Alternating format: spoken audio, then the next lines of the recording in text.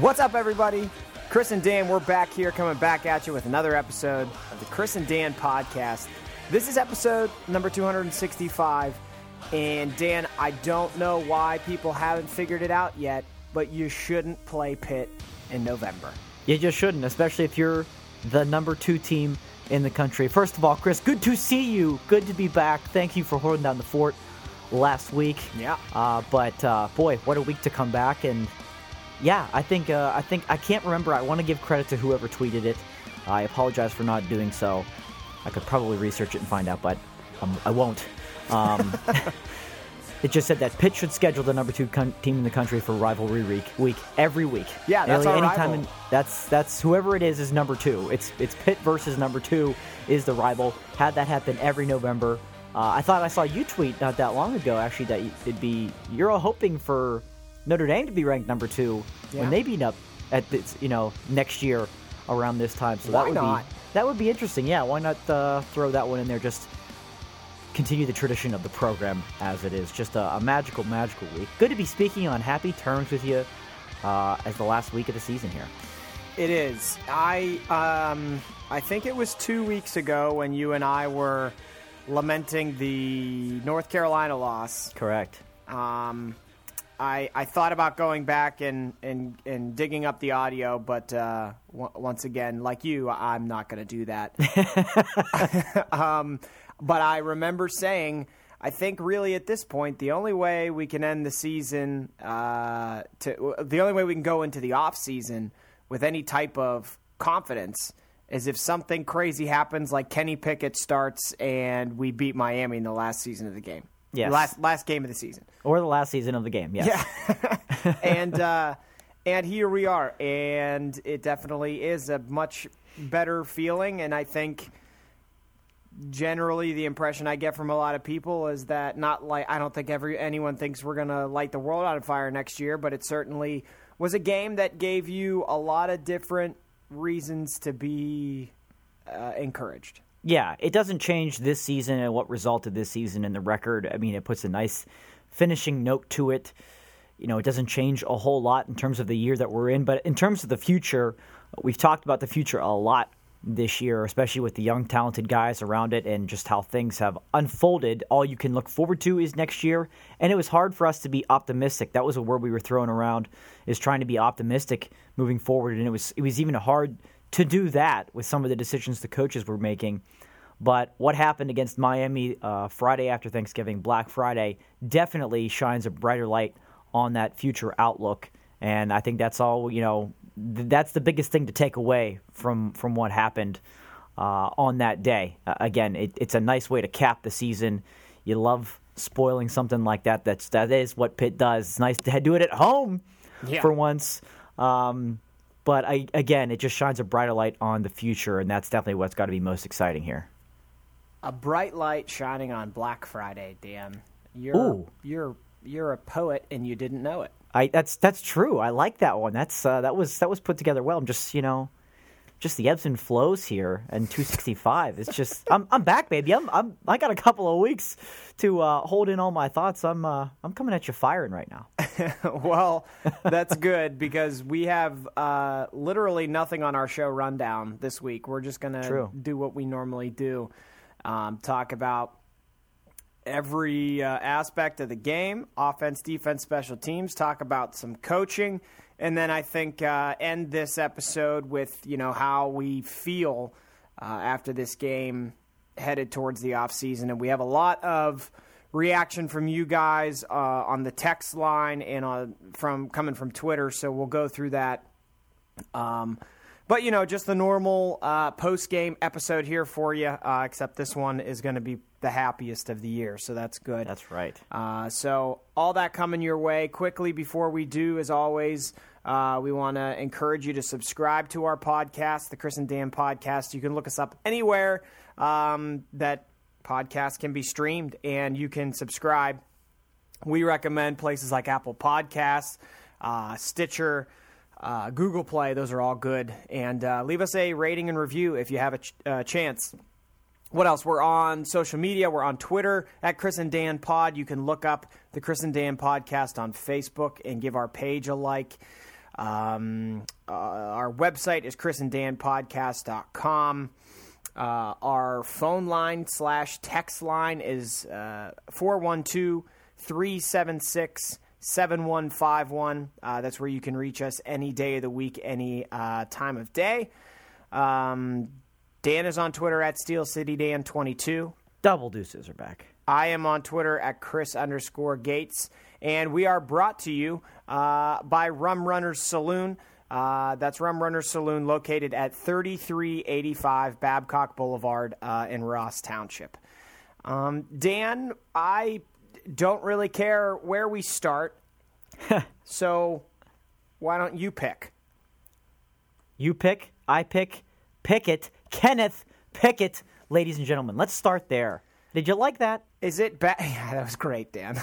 That was great. Is it bad juju that who appears to be our new starting quarterback has the word pick in his last name? It's a Chris Blewett situation all over again, really. And that turned out for the better in the end. So, but it's just setting up for Pun Nation to just salivate all over it. And yeah, that'll be coming. Fortunately, there was no pick in this game. But let's talk about Kenneth. You're going to call him Kenneth his entire career, aren't you? Abso-freaking-lutely, yeah. All over Kenneth. What a tremendous performance by the freshman to come in his first start and beat the number 2 team in the country. He wasn't perfect, which you wouldn't expect him to be. You know, I think at halftime, even Chris, he was 10 for 16, and we said we sat next to each other in this game and said, you know, 6 of the 6 incompletions, I think 3 were drops, 1 was a fumble. Mm-hmm. So there was really not a lot of any blame to go around on his part. Just basically looking at those numbers, and it's something that you have said all along. Kenny Pickett finishing 18 for 29, 193 yards, 1 touchdown, sacked just once. When looking at Ben DiNucci's numbers, you know, the minimal numbers that he was putting up, I think something that you had said all along was, don't tell me we don't have a quarterback on this roster like Kenny Pickett that couldn't match those numbers or exceed the numbers that Ben DiNucci was putting up. Yeah. And Kenny Pickett did that, and he exceeded him, not by a ton. Again, he's not throwing for 300 yards, but he was great on his feet, great in his decision-making, and it kind of makes me think about this entire process, that what we've gone through. And Pat Narduzzi spoke a little bit about it in his post-game presser about we've been calling for Pickett for quite some time. You burned his red shirt. We've been told he's going to play. We're still not seeing him play. It was at a point where the season was nearly lost, so why not play the kid? And especially the last game of the season, the way things ended against Virginia Tech last week. And you don't hear it during the weeks where you're wondering what's going on, but you can hear it now saying, you know, we wanted to play Kenny. We were going to play Kenny, but he just wasn't ready, and we just wanted to give him more time in practice with the first and second team reps because he was going from like the scout team, and then you're going to throw him in the starting role. Like, it's just not something he wanted to do. So now it kind of almost makes you think, they sit back here and think, well, they almost just played Ben DiNucci regardless of it was almost just like filler. Like, we have to wait a couple more weeks to play Kenny, and so he gets more ready. They didn't just want to throw him out there to the Wolves without the practice time. So it makes me kind of reevaluate that whole process. But again, that's not something you hear as it's going on. Coach Narduzzi isn't going to say, well, we're playing Ben because Kenny's not ready. You know, that's not going to give Ben any confidence at all. But if you look at it now, that's the way it was. And obviously it had paid off. And again, it shines that brighter light on the future of what Kenny Pickett was able to do against one of the best defenses in the country. Right. It was just absolutely fantastic, and I couldn't be more excited to jump on the Kenneth bandwagon. I'm on. Yeah, the Kenny Pickett era is off to a good start. And that's right. You even have to take it back to the Virginia Tech game where he put up some good numbers and a good performance as well. And the combination of the two, like you kind of led that off with, yeah, I mean, it tells us that there is somebody that can exceed the what seemed to be the standard that Ben DiNucci was setting, which is about 140, 150 yards, and at best you're breaking even touchdown interception. Mm-hmm. Kenny Pickett, while his, like you said, that 18 of 29 probably should have been more like 22 of 29 for who knows what other yardage there would have been. Off the top of my head, I can remember Jester Weah dropping a ball, and Maurice French dropped two passes on Friday. So you never know what the numbers could have been, and really how much more the offense could have produced as a unit. But it's not. It goes beyond the numbers. Kenny Pickett added 60 yards rushing on the day, but there were moments when, and I put a GIF out there on Twitter and got a lot of positive reaction to it, which makes me think a lot of people maybe felt the same way. There were moments like in the second quarter, you're down 7-3, Kenny Pickett scrambles out of the pocket, 2 Miami defenders in his way, and he lowers his shoulder, runs over them to get the extra 2 yards and get a first down. That's right. That is something that's been missing from a Pitt quarterback for a really long time. That was I've been calling it his Tyler Palko moment, because even though Pitt has had quarterbacks that have done relatively well, obviously Nate Peterman had a good career here. Mm-hmm. There are other guys that have performed well. Bill Stahl had a good year here. I think that there's some element of, just having a gamer back there, a guy that's gonna, lay it all out on the line, and don't want to overreact too much, because we got, he's started one game, sure, but just that first taste of that, where and then there was later on him diving into the end zone and doing a full front flip just to get over the goal line, like. Mm-hmm. I don't know. There's something inspiring about a guy that's going to go out there and give it absolutely everything he has, and I think that has to motivate his teammates and motivate the offense, and probably motivate his offensive coordinator to say, well, I could put him in some positions that I didn't feel comfortable with any of our other quarterbacks, because Max Brown wasn't going to move like that. And Ben DiNucci too many times willingly ran out of bounds or slid, 2 yards short of a first down. So it was refreshing in, besides the numbers, in a number of other ways. It was an inspiring performance. Absolutely, and again, for his first start ever, he's obviously seen some time. You mentioned the time that he got against Virginia Tech the week prior, but still facing the number 2 team in the country, an undefeated team with an incredible defense, who's basis of creating turnovers is what's led them to the number 2 ranking in the country. Yeah. To go in there and be fearless. And that kind of goes to what you were speaking of about. Yeah, if he's fearless against that defense, what is he going to fear?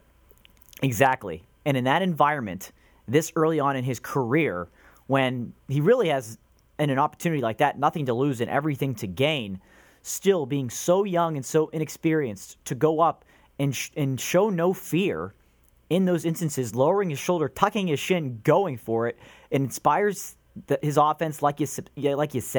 It inspires the defense probably as well, the team as a whole.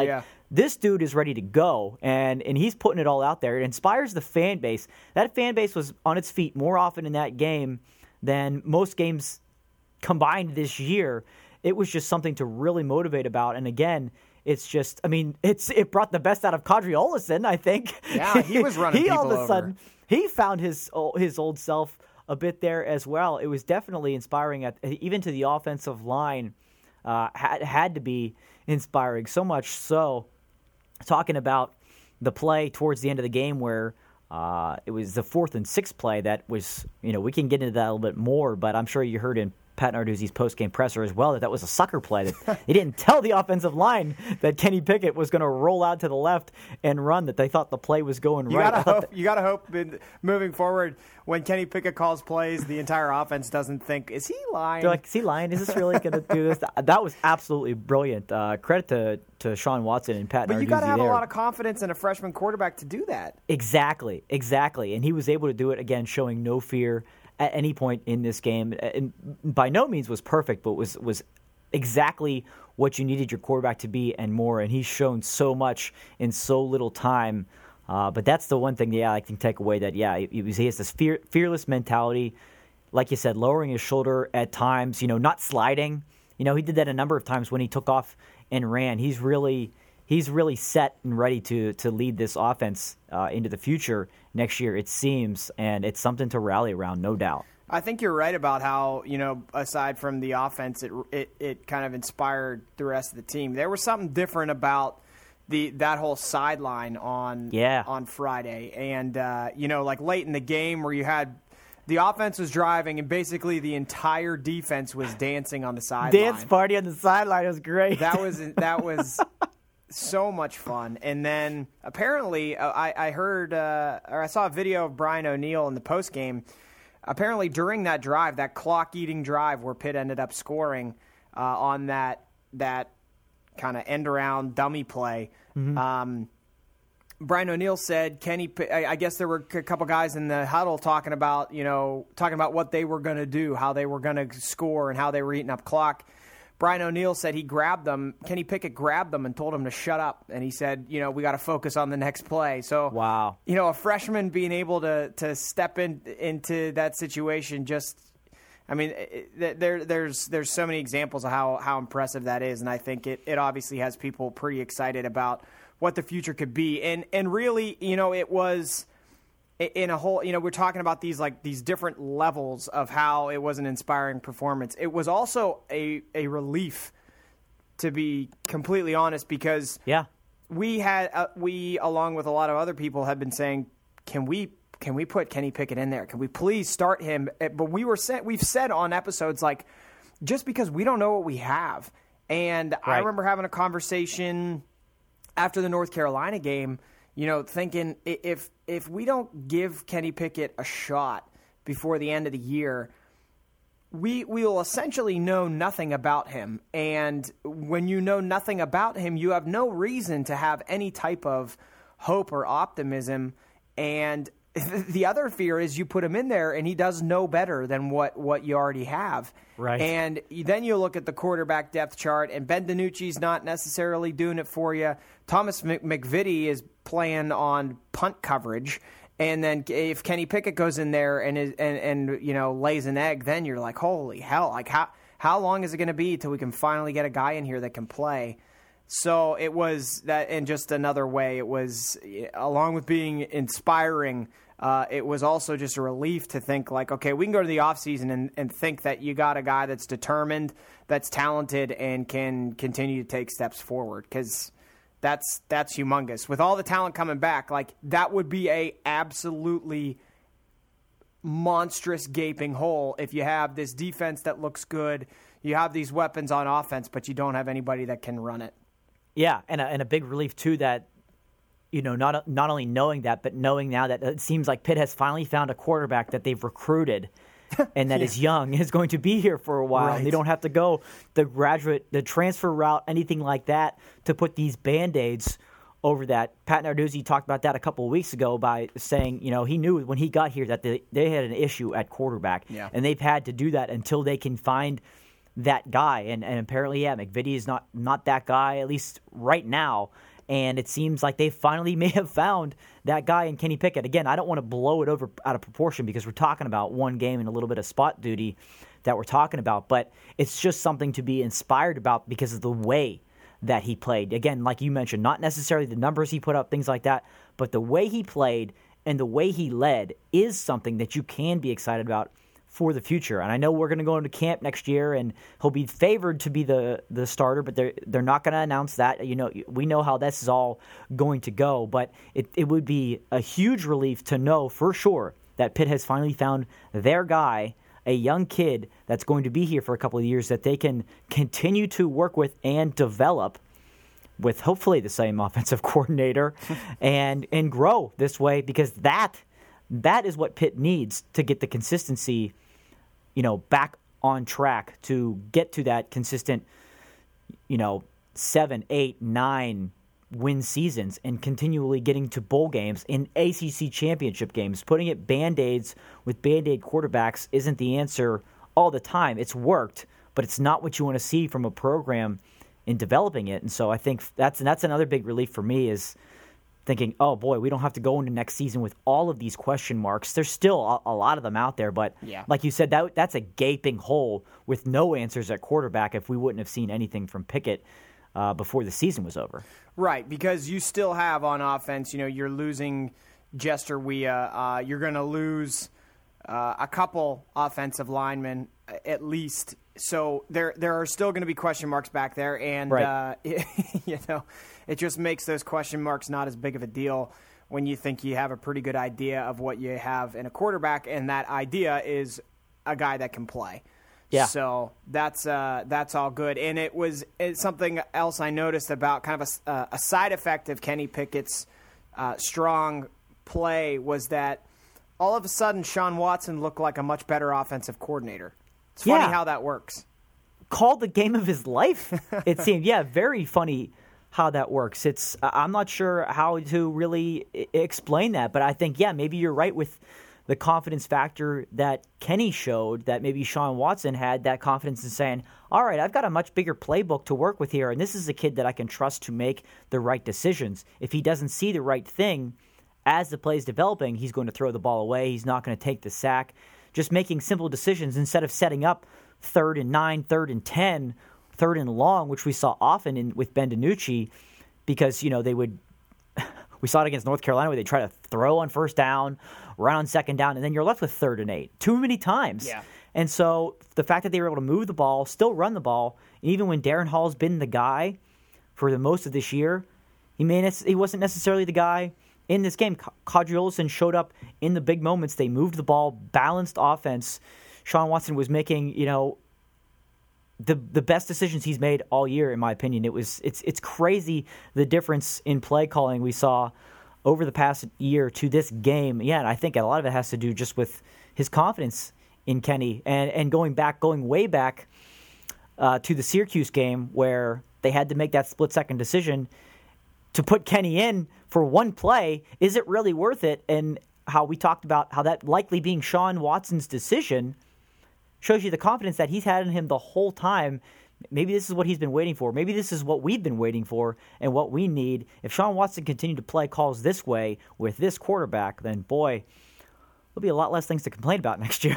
Well, I mean, it's worth noting how a good quarterback can make. I mean, it makes an offense, and it can make an offensive coordinator look great or terrible depending on the quality of the quarterback. I mean, it's such an important position, and everybody already knows that. But look at, LSU has improved as the year has gone on, but they are like the poster program for underdevelopment of quarterbacks, and look how just pissed off and beside themselves that fan base has always been because because their offense is underwhelming. And you've had guys like Leonard Fournette there. Yes. And they're still not scoring as many points as you think they should. And even at the beginning of this year, they don't have really an ideal situation. Matt Canada's been under a lot of fire, and it's probably because they just don't have a good quarterback. If you have a guy that can be a threat in multiple ways, it's going to make it that much easier to call a game because Kenny Pickett, I mean, he threw the ball 29 times. He carried it 13 times, so that's more than half of the offensive plays that Pitt ran. Kenny Pickett had a hand in it somehow. And, if you drop back and the protection isn't there, you have a guy that can identify a running lane and get through it, then you pick up yardage on a play that would have been a sack for a loss if probably Max Brown is back there. So, a good quarterback can make a offensive coordinator look pretty darn good too. And to Sean Watson's credit, he put Kenny Pickett in really good situations, put his confidence and trust in Kenny Pickett in ways that just blew my mind. Is that 4th and 6 sucker play? I could not believe that we were running that, and then it obviously worked out as perfectly as it possibly could have. Sean Watson deserves a lot of credit. We've given him a lot of crap this year. And, I think some of it's deserved. sometimes we did kind of talk about, well, what are some reasons why this could be happening? And, part of it was your quarterback situation is not ideal. But generally speaking, we gave Sean Watson a lot of crap, and he kind of threw all that back at the fan base on Friday, and he deserves a ton of credit. Yeah, no doubt about it. And I think this is the quarterback that he wants, and this is why Pat Narduzzi brought him in, because not only around college football in general, but look at the ACC, guys that you had in Deshaun Watson, Lamar Jackson, Mitchell Trubisky got out and ran quite a bit, and even the 3-4 quarterbacks that North Carolina uses now run quite a bit. That's all over the conference, and that's how you going to have to win games in this conference. Not only with just a strong running game isn't going to win you games consistently enough in the ACC anymore. You have to have a balanced offense and a quarterback that can do that, especially, again, in the ACC, because if you run down a list of quarterbacks that are dual threat like that, it's the teams that are at the top of the list. Yeah. Virginia Tech as well. So again, I think it's the type of quarterback that he wants.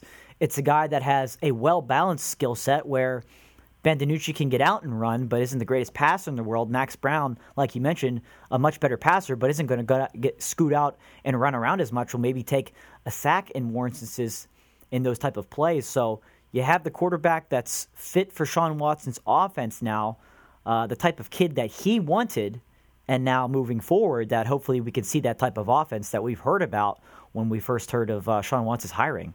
Yeah, and Sean Watson, I mean, much of his fame as an offensive coordinator came from his work with Teddy Bridgewater. Yes. Who's a guy that can throw and a guy that can run. So right. Obviously, if you can get a guy in there that can do those types of things, Sean Watson probably can find a way to put an effective game plan around him. So we'll see. But that was a good way to end the season as well, considering how much scrutiny we and others in the fan base threw at Sean Watson. Anything else offensively that stuck out to you?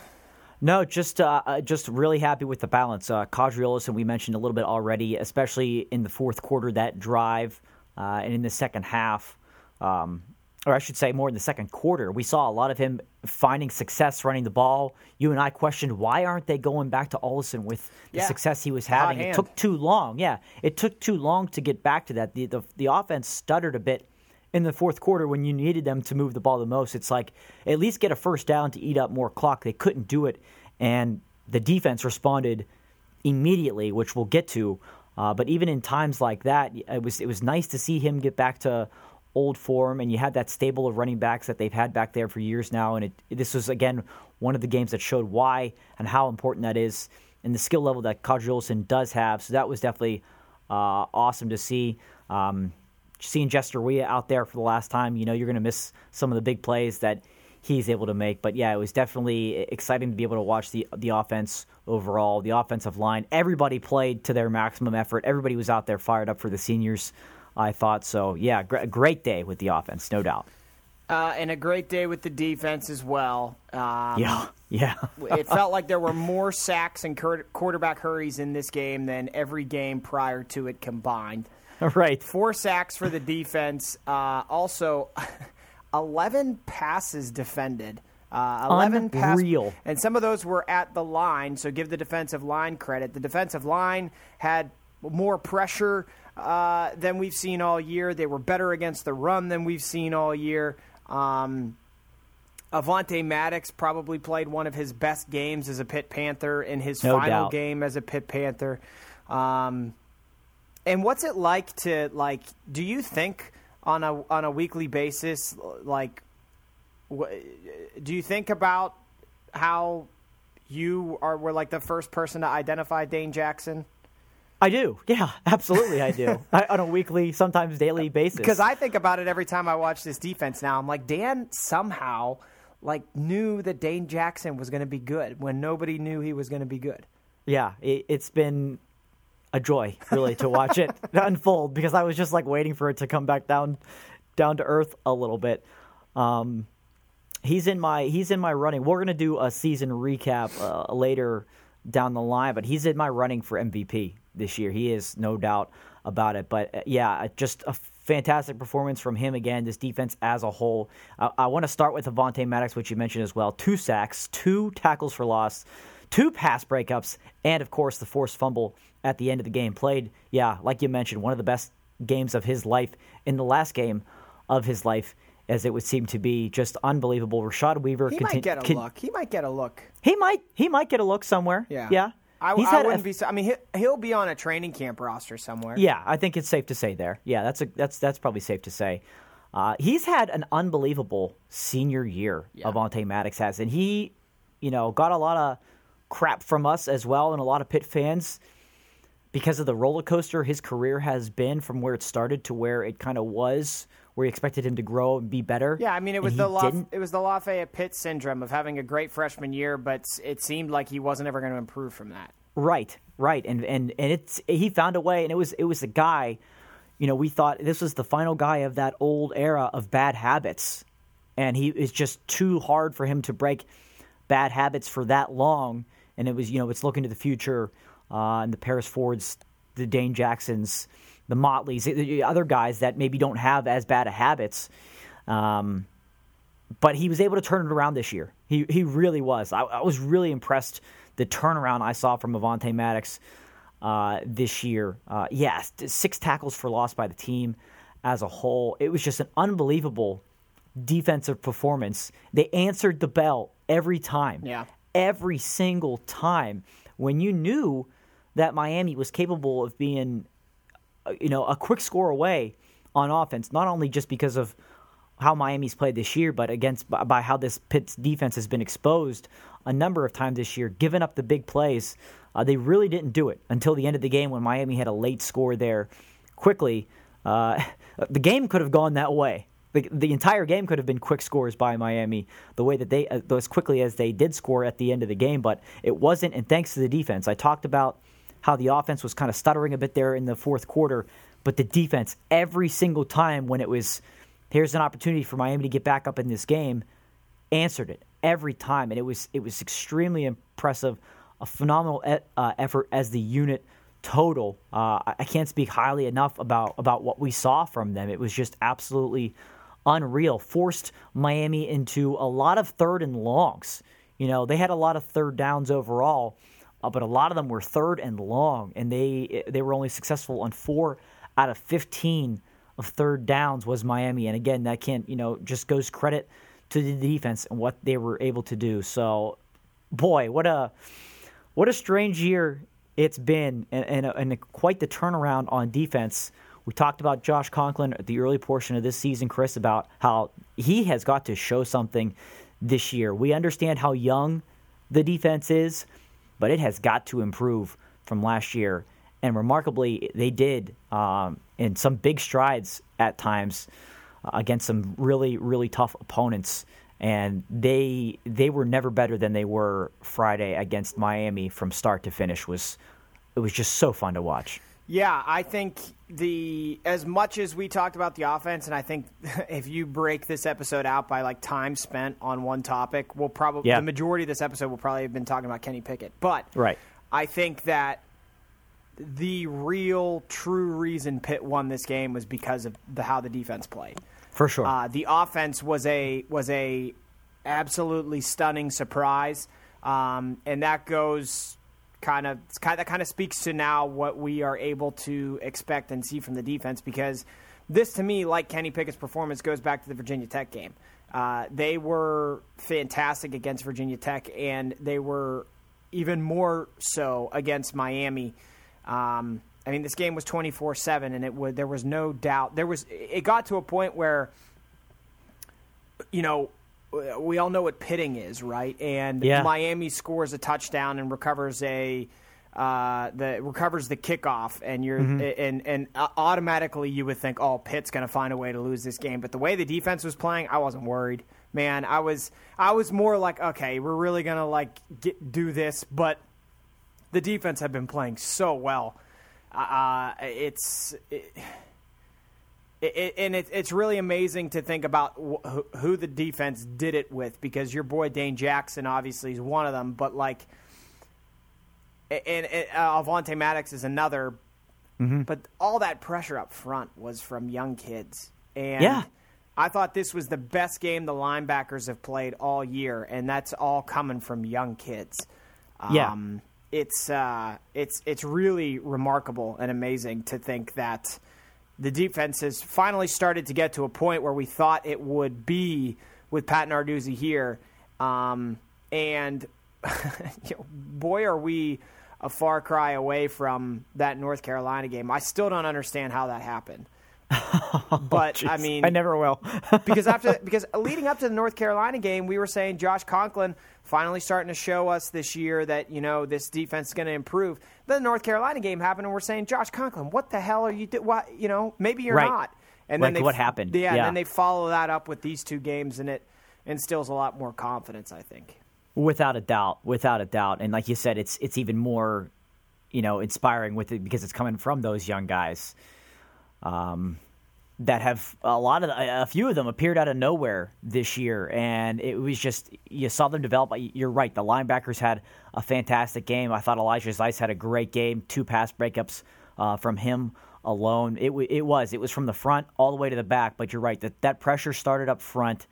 And that's really where it began because Miami couldn't get the running game going at all, and it forced Rozier into trying to make some throws, which he missed a lot of.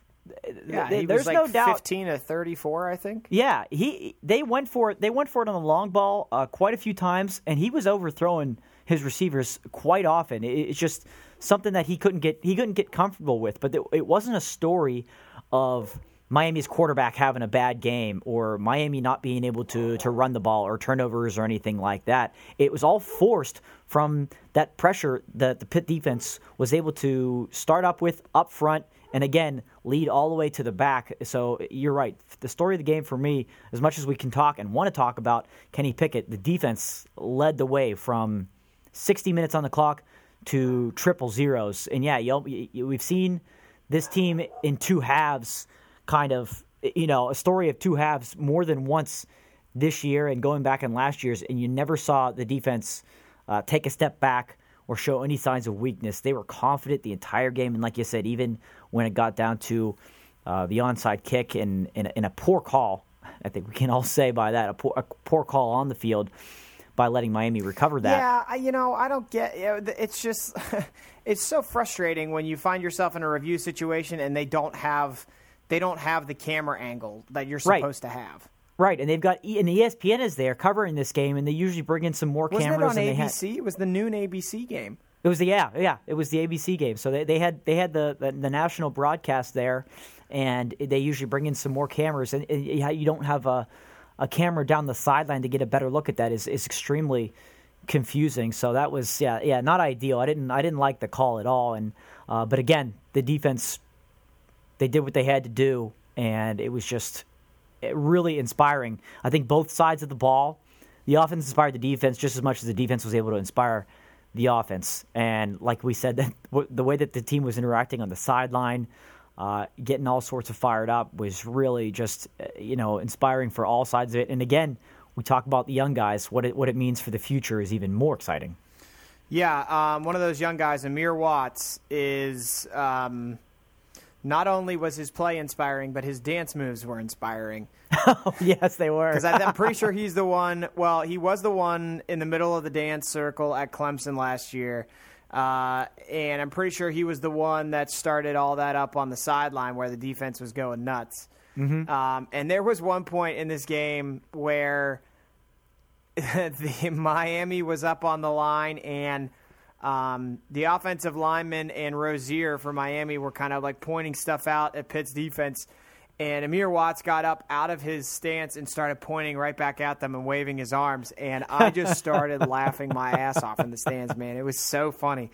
But, there's a lot to like there. A lot to like. And, Avonte Maddox is gone. You assume Jordan Whitehead probably will go. And it's nice to not feel terrified about that.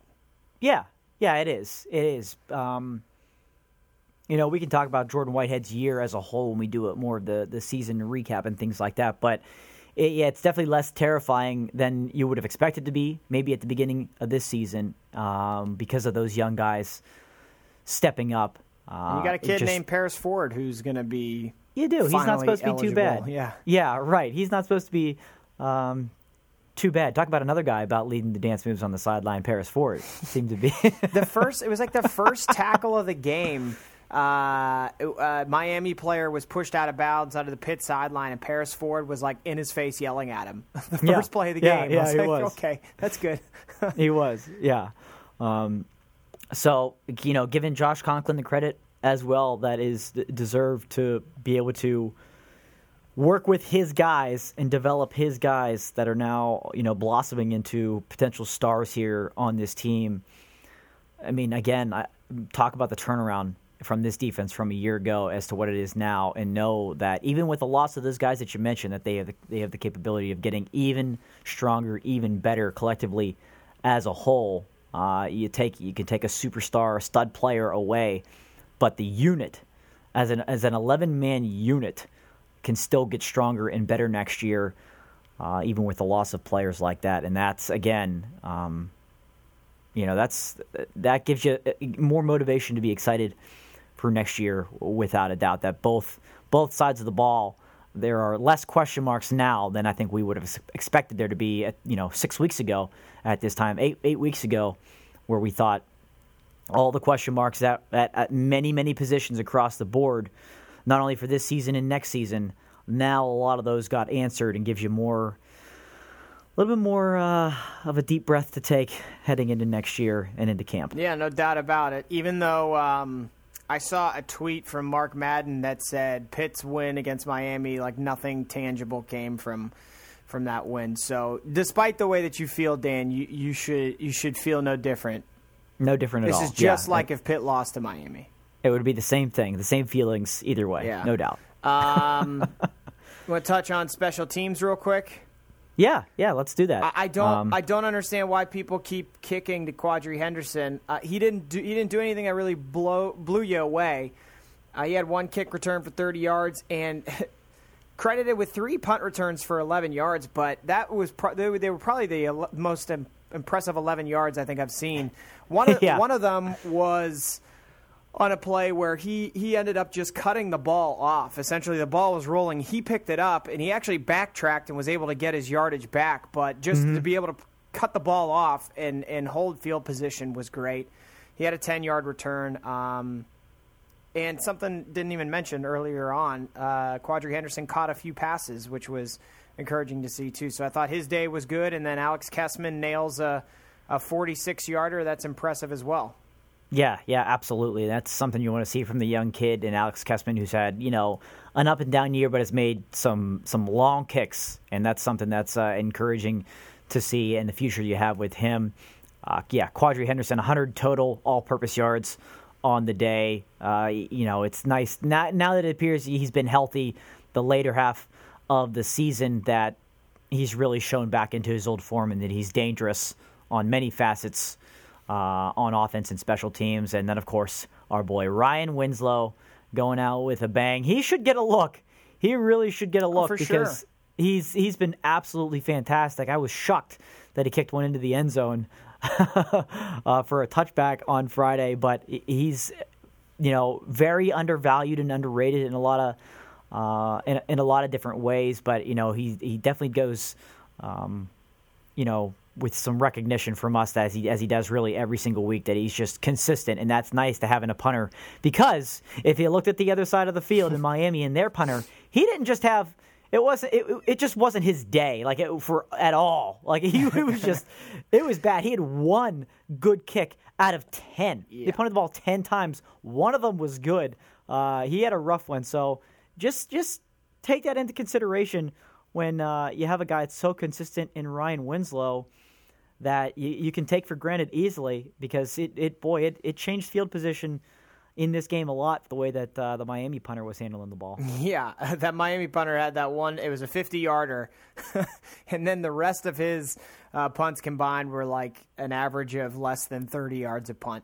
A couple of side footers and all that. Yeah, no good. Yeah, and our buddies who sit a little up higher than us said one of those punts from Fiegels actually went off his shin. So just be happy Ryan Winslow doesn't ever do stuff like that. Because, I mean, there were some huge field position battles throughout this game, and Miami suffered greatly because their punter was trash. Absolutely, yeah. It made a big difference, and especially for the amount of times that they were forced to punt. Again, going back and giving credit to the defense, but it made a big impact on this game. And Ryan Winslow will definitely be missed in the future. He's had a great career, and a guy that we'll miss not seeing in the blue and gold anymore. Yep, it'll be interesting to see how that position plays out next year. That might be the biggest question mark, Chris, which is a big relief. Who's the punter? Who's the punter? Yeah, can only be so lucky. I suppose we touched on coaching throughout. So, anything additional that you have? Yeah, I mean, shouts out to the coaching staff as a whole. This was their best coaching performance of the year on all sides of the ball. Again, and we've given them a little bit of smack this year, more so than we have in the history of this podcast. Yeah. Deservedly so. Mm-hmm. I take none of it back. I feel no regret. None regrets. But it was nice to see. It was good to see things come together collectively for once, because it's not necessarily all coaches that we've had problems with. It's one side of the ball, and it's Pat Narduzzi. He got more from us than he has ever probably in the history of this podcast combined, but we weren't happy with a lot of the decisions, and again, rightfully so, the way that this season has gone, but he finds a way. He finds a way to come up in special moments. We heard that he guaranteed that Pitt was going to win the game at halftime. They showed he released the hype video that they showed to the players before the game that showed highlights of course, 13-9, and, of course, last year's upset at Clemson. And really, again, just finding ways to motivate these players on Senior Day, regardless of the crowd size, regardless of any of it, regardless of the time of the year, regardless of the opponent, finding a way to make it happen. And, yeah, I give the coaches a lot of credit for coaching their best game of the year and finding a way to get these guys ready for such a tough opponent and be able to do it in a just, again, the game wasn't close.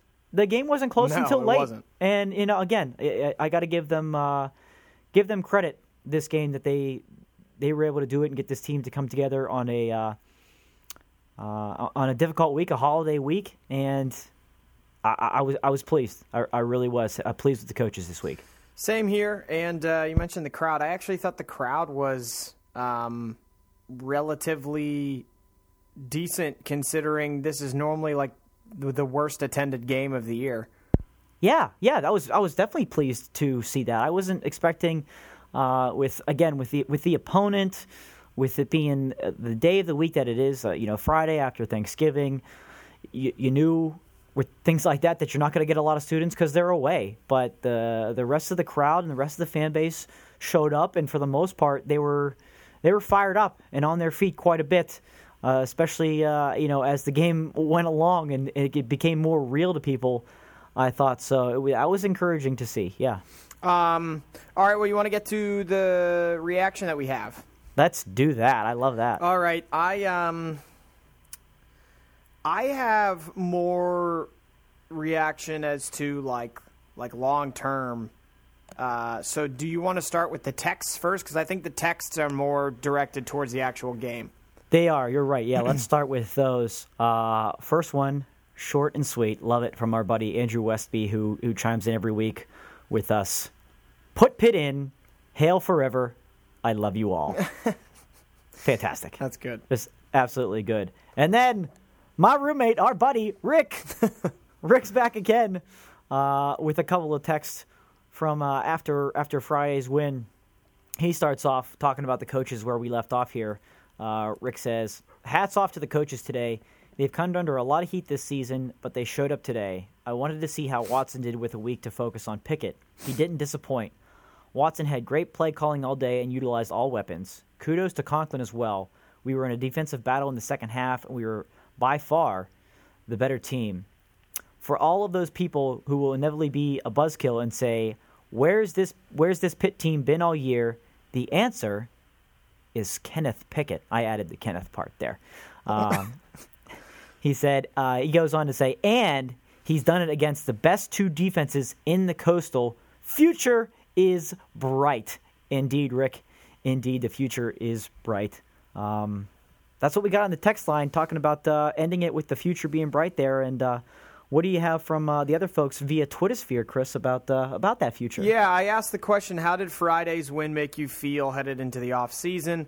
And got quite a few responses. Andrew Westby checked in on Twitter as well, at I_am_Andy113, said, long answer short, he feels way too confident. So there's that. That's fair. That's absolutely fair. Jeem at the Jeem team says, I was already confident that next season would be better, but the Miami win helps generate excitement that may not have been there otherwise. I think Pitt goes bowling again next year, then makes a serious run at an ACC title in 2019. I agree with a lot of that. I think the schedule is still relatively it's not as difficult as this year in 2018, but it's still difficult. You still have Penn State and Notre Dame on there. So who knows? It's far enough away right now that I say who knows, but I do agree that I think they'll be in the win-loss column, they'll be a few notches better at least. Yeah, for sure. Next year. Forbes Quad checks in. I am now back into the evergreen next year will be the year mode. I anxiously await the coaching churn, injuries, suspensions, dismissals that will surely sabotage the start of next season. Come on now, Forbes Quad. That's the inevitable. It can't be all that positive. You got to have one of those things creep in. Matt Wukovich at Wooktang says he's extremely excited. I still think 2018 will be another building year with a step in the right direction and lots of growth. 2019 should be the year the program really takes off. Once again, completely agree with you there. Let's see here. At the Shark 77 says he's booking his 2018 ACC championship game tickets as well as his 2019 Orange Bowl tickets. Ooh. So okay. There's confidence for you. I should have mentioned Forbes Quad says that he or she. It's a building, so it. That's true. Yeah, we shouldn't identify by gender there. The building feels great. The building just knows how this goes. Anthony Brown at TW Sports 7 said, methinks Kenny Pickett, he said Kenny, not Kenneth, methinks Kenny Pickett will finally take Pitt to the promised land, a.k.a. not losing to North Carolina. In all seriousness, the defense has been good all year, and Friday they were great. Only going to get better with so many freshmen and sophomores playing. Agent Michael Scarn at Spano_97, preferred tweeter, says he's excited that we found a QB and the defense is finding its groove. The schedule is very tough, though, next year with Penn State and Notre Dame. Here is to hoping Frost leaves UCF, and all signs, I think, point to that. Yeah, I think so. By the way, I woke up this morning and saw a tweet that said Todd Graham is expected to be fired at Arizona State. Oh, is that right? What a shame. And I thought, he has so much family out that way. Right. What are they going to do? That's such a shame. Yeah. Rick checks in on Twitter as well, at the Rick815, said the win against Miami, it's honestly the difference between being flatlined and having a pulse headed into the offseason. And I'm going to refresh, and I don't have anything else. I'm going to go over to the Chris. I don't know if did we get anything on the podcast Twitter at Chris and Dan Pod? I'm going to find out, Dan. You're going to find out. I think there might have been a couple of just celebratory remarks there, perhaps in the moment. Did you see Brett Bielema got fired too? I did see that. Brett Bielema to Kent State, baby. Let's go. Let's see. No, nothing really over there. So so that's it for the reaction.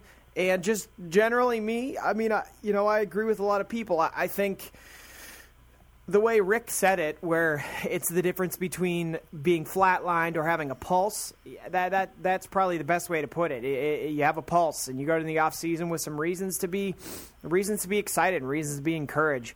I think that, sitting here about a full year from the start of next season, I would think that next year will be better than this year. It would be pretty disappointing if it isn't, considering you have so many players coming back. Notre Dame will be a tough game. Penn State will be a tough game. Penn State loses a lot going into next year. I do think UCF is going to be with a new head coach, so who knows what that team's going to look like.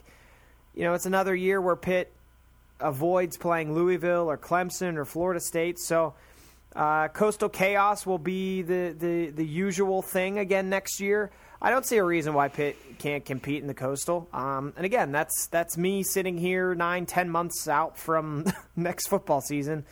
You never know what could happen in the offseason, but I feel encouraged. Yeah, I do too. And Miami returns a lot of young players. They thought they would be a year away. They thought they'd be where they are now next year. But again, with what Pitt has coming back is also encouraging, and it would take a lot to happen to take that any down a couple of notches, perhaps. But the past couple of years, there's been big question marks going into it.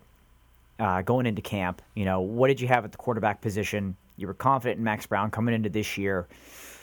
You knew the defense would get better. Unfortunately, it didn't unfold the way that we thought it would. You and I both had this team at 8 wins again going to a bowl game, and I think that was a reasonable expectation. We didn't have them beating anybody that they shouldn't be beating, anything like that. We did have them beating North Carolina as they should have. Mm-hmm. So yeah, I think you find more consistency, no coaching turnover, nothing drastic like that. It'd be nice to just have an off season of just quiet, no headlines going into camp next year. Everybody with eligibility, things like that. But yeah, let's not have suspensions right before the season. Right. That's what I'm saying. You don't need that type of crap, because it would be nice to have complete confidence going into next year instead of something surprising that pops up. If it goes as it is now, there's no reason to believe that Pitt won't win more games next year than they did this year, regardless of, like you said, where the schedule lies. With the young guys coming back, it will be Coastal Chaos once again. And I like a lot of what of our listeners said about 2018 being a more of a bounce back year.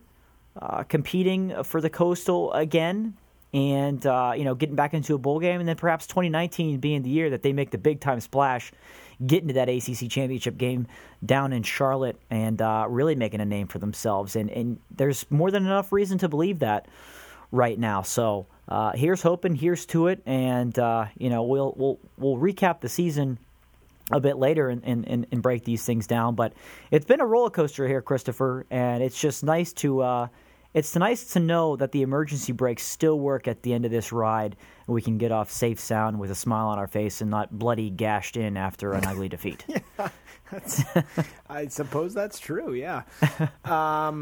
Like the Thunderbolt. But now we have Pitt basketball season, so... well, they beat Lehigh. They did beat Lehigh. And I suppose today we don't have to burn the program down, so that's good. Yeah, well, we've been holding off on basketball, knowing that it's it'll be. We know it's going to be rough. We know it's been rough, but we don't have to join our friends over at shouting at Pitt basketball and shout our way through the episodes, recapping these basketball games. So I mean, a couple of wins under the belt, but it'll be an interesting ride moving forward as we look a lot more at basketball now. We got blown out by Penn State, and that sucks. And then we came back and played a really hard-fought game against Oklahoma State. And we only lost by a few points. And I thought to myself, that's exactly what this year is going to be. Or that's exactly what will happen when 7 freshmen are playing 20-plus minutes a night. Yeah, absolutely. I think the biggest thing for me right now is the confidence level that those young players are playing with and their motivation. Because if you have young players playing without motivation, you've got a big problem on your hand, because they know what they're getting into. They're not expecting to win a bunch of games. But if you can't find ways to get young players out there that are, coming from high school and they're getting a chance to play immediately, you've got to find ways to get, to be motivated and be encouraged to be out there and strengthen your game, strengthen the team. If you lose that, finding a way to get that back is really, really tough to do that as sophomores and juniors. Winning solves a lot of problems, but that's a tough one to do. So I need to see more consistency there, and a lot of that has to do with coaching. So I hate to say it, but unfortunately, the City game is coming up. Well, I'll be there for that one. Oh, you will? I'm gonna go to that one. I see it as you get blown out by Penn State, and you're able to regroup, and 24 hours later come back and put together one of, if not your best efforts of the season. The kids play hard, they compete, and I think that's all you can ask of them. But we'll have a lot more time to talk basketball.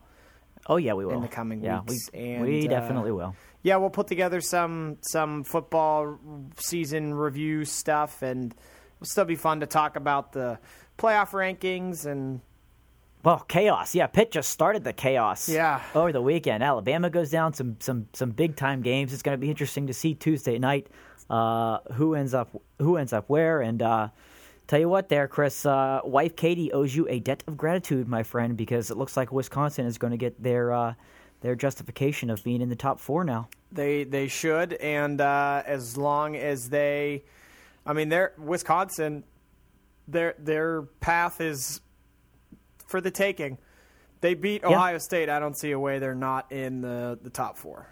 Yeah, there's no doubt in my mind either that they'll be there. But what a wild weekend it was, and all started Friday with the Pitt Panthers. Just an awesome way to do it on national TV, and exciting for the program to end things that way. You wish there was a bowl game to look forward to, but it still shines that bright light, like I mentioned early on, that you can at least look forward to going into camp and into next year. So we've got quite some time without football, but we'll find a way to recap. We'll talk about playoffs and bowl games and all that other fun stuff that's still going on out there. Well, thank you all for joining us. We appreciate it as always. Again, make sure you subscribe. Make sure you follow us on the social medias. And if you are having trouble locating any of the places that we are, you can find everything on our website, chrisanddanpodcast.com. Dan is on Twitter at SteelCityDan22. I am on Twitter at Chris_Gates. Dan, lovely work. You too, my friend. Good to be back with you to wrap the regular season up in a nice way. Glad we got to enjoy that together. We've seen quite a couple of upsets there side by side. That's right. Now, so special times. Good to see our friend Classy Doug Galassi come down. Yeah. Celebrate with us as well. Good to see him. So, I just want to say I know this isn't the end of our football season stuff, and we're going to get into basketball, but it's been an interesting season to talk with you. Interesting is the friend. word. Yeah, very interesting. But most importantly, altogether, we appreciate our listeners checking in with us each and every week, giving their feedback. It's what drives this podcast, and we'll continue to do so. Yep, and we appreciate Rum Runners Saloon as well, jumping on board this season to sponsor our episodes. And I think that about does it. So I think so. Thanks, everybody, again, and we will be back at you with another episode next week. But until then, we will talk to Yins later.